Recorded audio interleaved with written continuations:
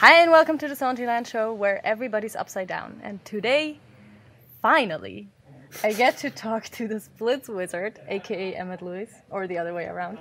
Splits hobo, some people have been calling me, but you know. What Splits Hobo? I'll take Anyway. both. Every day is upside down day in Sontiland. I had to narrow down the questions I want to ask you because there's just so much wisdom in you. So I think we'll just start with how did you become such a well-known teacher? Can you tell us a bit about your story? So the teaching side, so I explained a lot of stuff online, so I skipped to the teaching for a bit, but it's one of these things where it's like I kind of fell into it a lot of the time because I was working as a personal trainer in London, who also, because of my background in acrobatics, I noticed more and more people were seeking me out for movement sort stuff, which generally translated to handstands, tumbling, flexibility. And then I started just answering more questions on Reddit, bodyweight fitness and places like that. And then people were more interested in how do adults get flexible, because we don't really, it's not general knowledge. It's it's a different process to what people are told. So that became more and more popular. So then for some reason I teach other things, but then I've known most for the flexibility stuff because it's kind of like it's the easiest thing to demystify. So Is it? yes. Huh. So how do you make people so flexible? It's generally to do with treating everyone as an individual. If you look at most stereotypical stretching plans, they are the exact same plan given to everyone saying you must do this, this, this, and this. And you must do these 5 stretches for your quads, and these 5 stretches for your hamstring, and these 2 for your calves, and blah, blah, blah. But when you're working with a person, you must treat them as an individual. You must look at, are they stronger? Are they hypermobile? Are they low exposure? Do they do a lot of resistance training? Do they do no resistance training? Are they familiar with the exercises? Do they know how to effectively just do the exercise? This is one that catches people out a lot. Because it's kind of like people go, oh, I'll do a split. How do you do it? I'll just move my legs apart. It's basically the same thing of going like, how do I snatch a barbell? Well, I'll just grab it and throw it over my head. They're very complicated movements in and of themselves. And if you don't understand what's going on and then how to adjust the alignment for yourself, then it just doesn't work, or it doesn't work as effectively as it could. So then you start thinking I'm tight or thing. Then it's also part of like you have to have realistic time frames. So like it takes 18 months really to seriously level up your flexibility. So if you start thinking like, oh, I'm gonna do 30-day split and get it, or 20-day split, or 100-day split, you're gonna probably be disappointed for most of the population. Well, if you think 18 months, you're not gonna be disappointed with your progress over that time if you have an okay plan and are consistent. That kind of thing is like teaching people this is how things go. It's kind of like, I've coached like Kids Circus and Sports Acro and stuff like this. It's even children, like all you have to do is just go on YouTube and look up like gymnast split tutorial and look up all the girls who are making tutorials on how to get your splits for gymnastics, who've already been in gymnastics for, I don't know, since they were 4.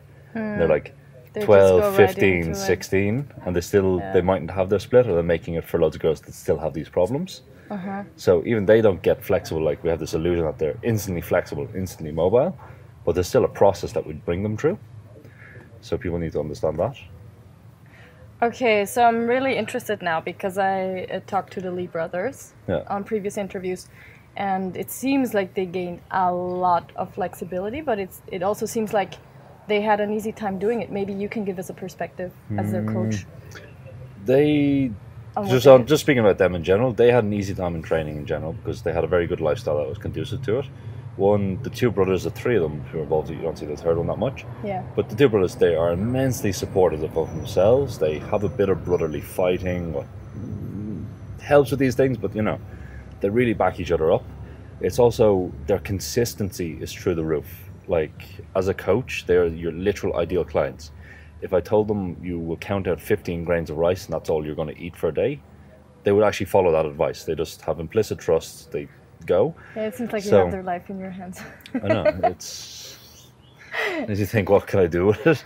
But I appreciate their trust, and I really do. Have a lot of gratitude for them that they trust me so much and they follow what I say.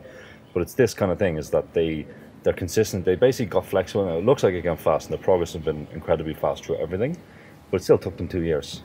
Yeah. Like it still took them 2 years of training with consistency. I think they probably missed 5 workouts in 2 years.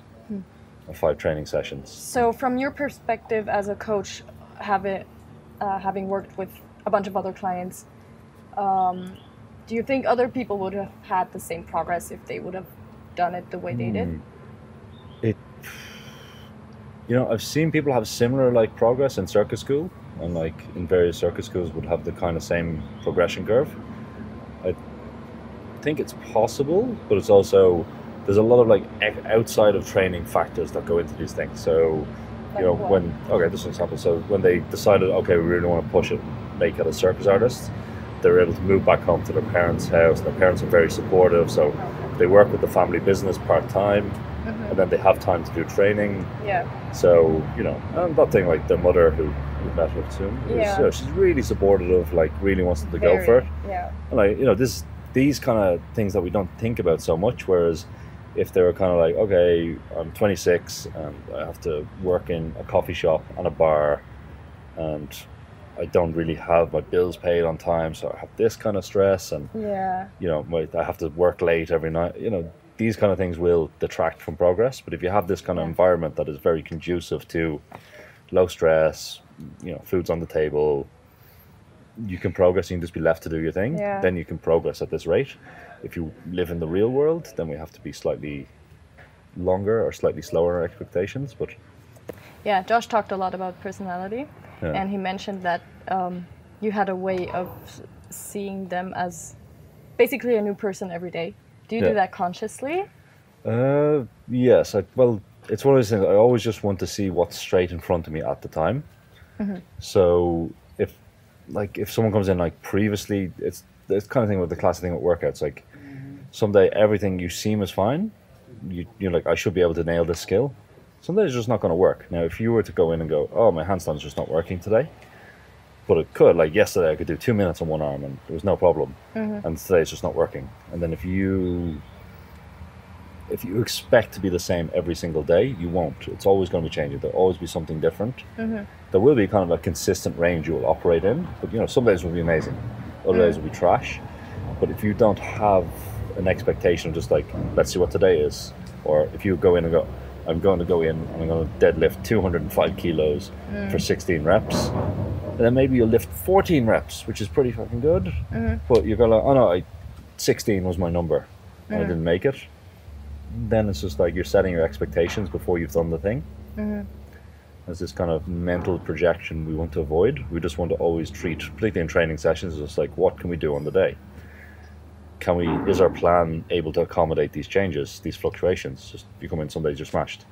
So if we have a range we can operate in rather than a set, like it must be 15 seconds of this, then it gives us leeway to go like, okay, I'm a bit tired, or okay, today I'm on fire, I'm gonna push the limit. So is that how you program your clients? That'll be most of the way. Clients have a range of things to operate in, either sets, reps, duration, rest periods. Anything is negotiable within sort of certain bounds. I think that's a better way to program rather than you must rest 30 seconds, do 4 sets, and each set must be 5 reps. How do you program your clients' programs? Once again, this is the individualization of training, where you have to look at the most basic level. Who am I speaking to? It's what I call the 3 Ws. So, who am I speaking to? What do they want to do? And where are they in relation to this goal? So then it's like, the classic example, we have a 16-year-old who wanted to go to circus school and become a circus artist all the time in the world. Oh, so he said that from day one? No, not from day one. From day one, they wanted to do calisthenics, actually. They wanted like handstand push-ups, one-arm chin-ups and shit. They didn't get into handstand until about 6 months of training. But, they say that person versus 52-year-old woman who has 3 days a week that she can train. So you have to look at like, okay, who is this person? What can they do? And then they go, well, what do you want to do? And they go, okay, I want to do one-arm handstand. And we go, well, you want to do one-arm handstand? Well, what can you do that's kind of close to this? So we always try to find the closest iteration of skill that we can train. But then it's also like, how much time can they dedicate to training a week? Is it realistic to the skill? If they can, then we have to find like, for someone like, say, Josh and Morgan who train, they might have 8 to 10 sessions a week. That's easy because you you can just put everything in there, Yeah. and there's time and a slot it can go in. Whereas for someone who can only train 3 times a week, that's when you have to like start really thinking like which exercise does this person need and which one will bring them to their goal, rather than going like, here's 3 exercises, one of them might be the best one and the other ones might be 50%. So you just have to prioritize what's the most important at the moment. Yeah, so that's when you come to enough to think on a needs analysis, and you're like, okay, what is this person lacking the most? Yeah. Will it cross over onto the other things they want to bring up, and can we try raise everything at a certain rate? And then we'll have key indicator exercises or performance things that we're looking to bring up. Then if that's improved, then we know we've done it right. If it hasn't improved, then we know we need to adjust something. So if you have this case like Josh and Morgan that they have all day, how do you build up that capacity? Because not everybody has that capacity to train for several hours. Yeah, that was built up slowly, despite what the boys think. It was kind of, their volume was slowly titrated up in terms of either increasing leverages, intensity, amount of work per unit session. And then as they got more capacity, I was able to give them slightly more work. Okay, so you did. Yeah. I mean, of course you did. But it's just like, it's kind of like a lot of, I'd say 90% of what I'd done with the boys was telling them not to train. Really? Was telling them like, no, you don't stretch every single day. You can rest. You don't need to train this every single day. Hold yourself back. I remember there was a good 6 months where they'd had a massive increase in their passive flexibility, and their active flexibility and control hadn't caught up as much as I would want. So I banned them from stretching for about 4 months. They were not allowed to gain or increase their stretches on anything until their control had kept up. So that was very simple. Then it's like, okay, we've knocked 40 minutes or say 2 hours out of their training week on stretching. They just do activation and control. Huh. It seems like Morgan doesn't really remember that, because you know he wrote me this insane program. And you told me to not do it 4 or 5 times a week, but just 1 or twice. It's kind of, that's the thing, is a lot of this happens with, most people are kind of very good at a field, is they kind of forget a lot of the preparation phases, or don't understand the reasoning behind something and why it was done in the training. You see this in every single sport, like everything from soccer, boxing, or anything. You'll have someone who's very good, but then they had a coach who was kind of guiding the process and had a kind of like a pedagogy to it that they were bringing them through. Yeah.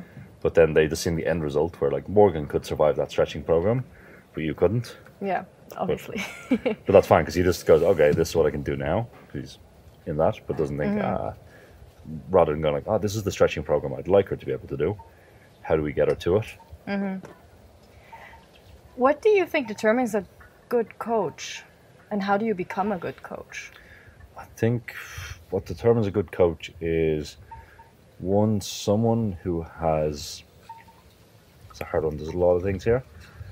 I think in someone is like someone who can understand the science, like the proper science of training, and understand where it applies, but also understand that it's not exact, and that we don't want to extrapolate group tendencies to the individual. We need to look at where the group tendencies guide our decisions for this individual. So a classic example is, I remember reading a paper on squatting training recently, and it was, I forget exactly what it was, maybe it was cluster training, maybe it was dynamic effort or something anyway. But they were comparing results, and the conclusion of the paper was that this type of training was very good for individuals in this age group who had 2 years of training and were 18 to 32. But when I was looking at the data set, they tested like the max weight these people could lift, done the program for 8 weeks, and then retested it. And there was 2 people in the group. One of them lost 20 kilos off their max squat, and the other one lost 10 kilos. And so, but the rest of everyone else had pretty good results, 5 to 10 kilo gain.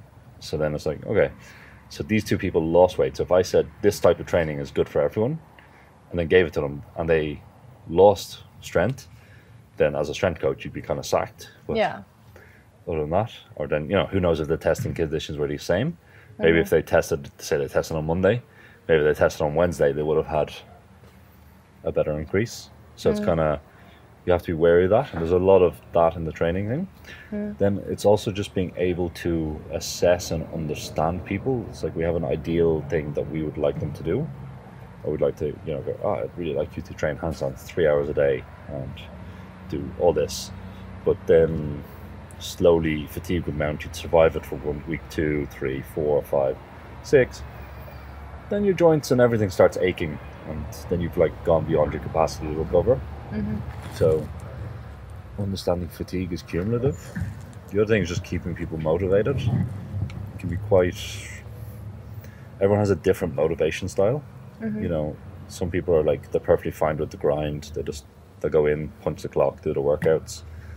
Other people kind of need like a little success every bit along the way. So some people, I have clients like that who I'll put in movements that aren't too difficult for them, just to get like, you know, very simple. Say, the classic ones, like people are learning a handstand. They'll get like, you know, arm balances, like the classic thing you see from yoga, arm balances, headstands, just things that I know they'll be able to do. So they'll go, okay, I want you to get this. And then maybe 3 weeks time they'll have it. So they go, success. Success.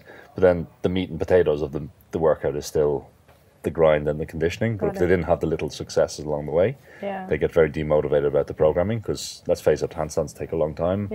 Acrobatics take a long time. And a lot of the skills we do, particularly in tumbling and other kind of circusy things, they're very binary from the perspective of the person doing it. It's like I can either do a back tuck or I fall on my face. But for me as a coach, it's like from day one of this person doing a back tuck, there's like, it's, you know, going from white to black by passing through every shade of grey. It's like doing that. And I'll see the improvements because I understand what I'm looking for. And like the person's jump is better, they take off, they get faster, they jump higher, they swing their arms better, all these things go in. But for this person, it's just like I jumped, I threw my arms and kicked my legs, and either I land on my feet or I don't. So understanding this kind of process and also educating people, particularly adults, about that is going like, oh, here's the skill you were trying. Oh, here it is last week. Let's look at the video or thing, and we'll sit down, watch the video and go, oh, look, see, your legs are straighter now. Oh, your arms are better. You're still not doing the skill, but all the little components of the skill are getting better. So understanding, you know, some people need that. Other people are just like, they're fine, they'll just keep doing it till they can do it. There's ranges in there. Interesting.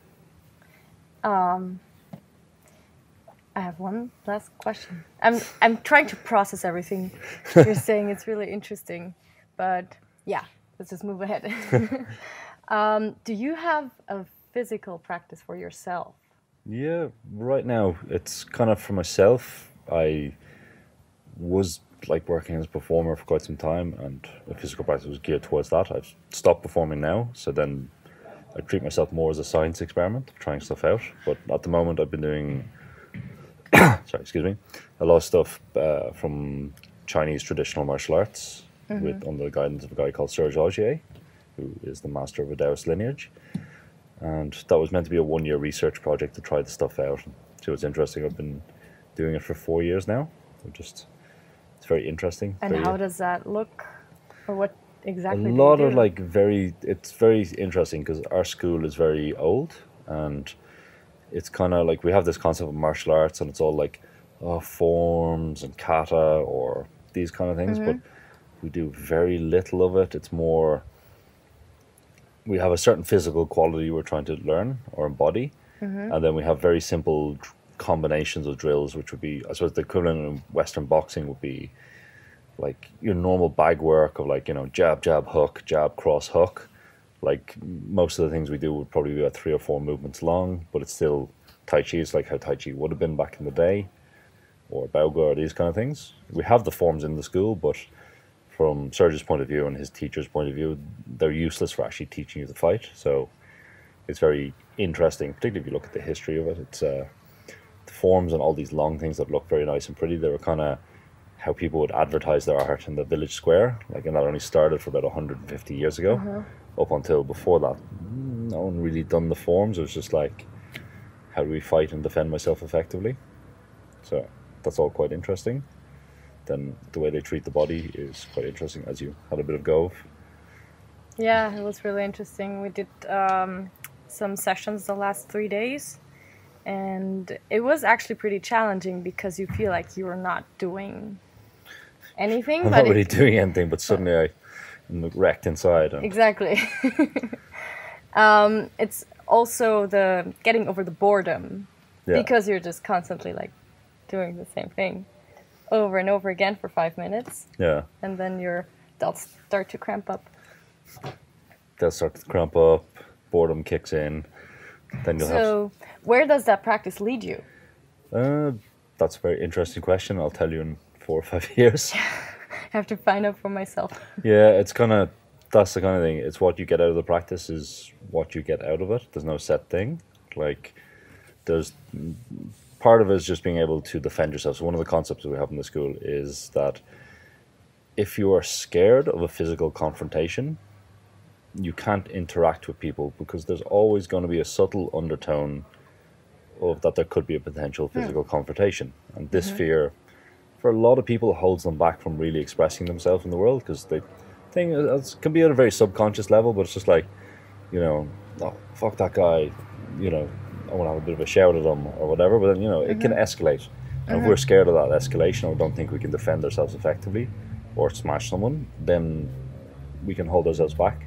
So that's one of the ideas, like, because let's face it, we don't live in a violent society too much, some parts of the world, but for the most part, people don't. Animals. We're still animals, but we still have this at an innate level. So a lot of people that I've met in school have been in there longer. They had this and they've learned to fight properly, and then we do sparring, like no gloves, no nothing, and you know, you get into these, and then you're like, actually, hold on, I'm not made of glass. You know, I can deal with this. And that kind of helps them a lot. Probably gives you a lot of another level of self-esteem, or yeah, I wouldn't call it self-esteem, but just like you understand, like, okay, I can express myself, and if things do kick off, and this person, even if they kick me around a bit, you know, yeah, it'll hurt, but you know, I'll be okay. Cool. Yeah, it's definitely interesting, and let's see what happens in the next 4 or 5 years. Yeah, well, I'll let you know. Thank you so much for being on the show. No problem. And for all of you, if you ever get the chance to work with Emmett in a workshop, or if you want to get on his 1-year-long waiting list for online coaching, go ahead. Yeah, it's been really interesting and insightful. So, do you have a website? I have a few of them.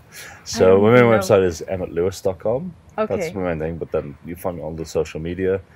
Then, just because we're here, I want to plug my program. Myself and Mikael Christiansen have made an online course that we call Handstand Factory, that is teaching all the specific components you need to take a 2-arm handstand to a 1-arm handstand in quite a detailed manner. There's a lot of video, manual, everything, and I think it's pretty good. We will do actually a separate episode on that one as well. Yeah, because we're at the retreat right now, the launch retreat, and yeah, there's a lot of material here. So, thank you so much for watching. I'll put any relevant links below, and I'll see you next Monday on the Zonjiland Show.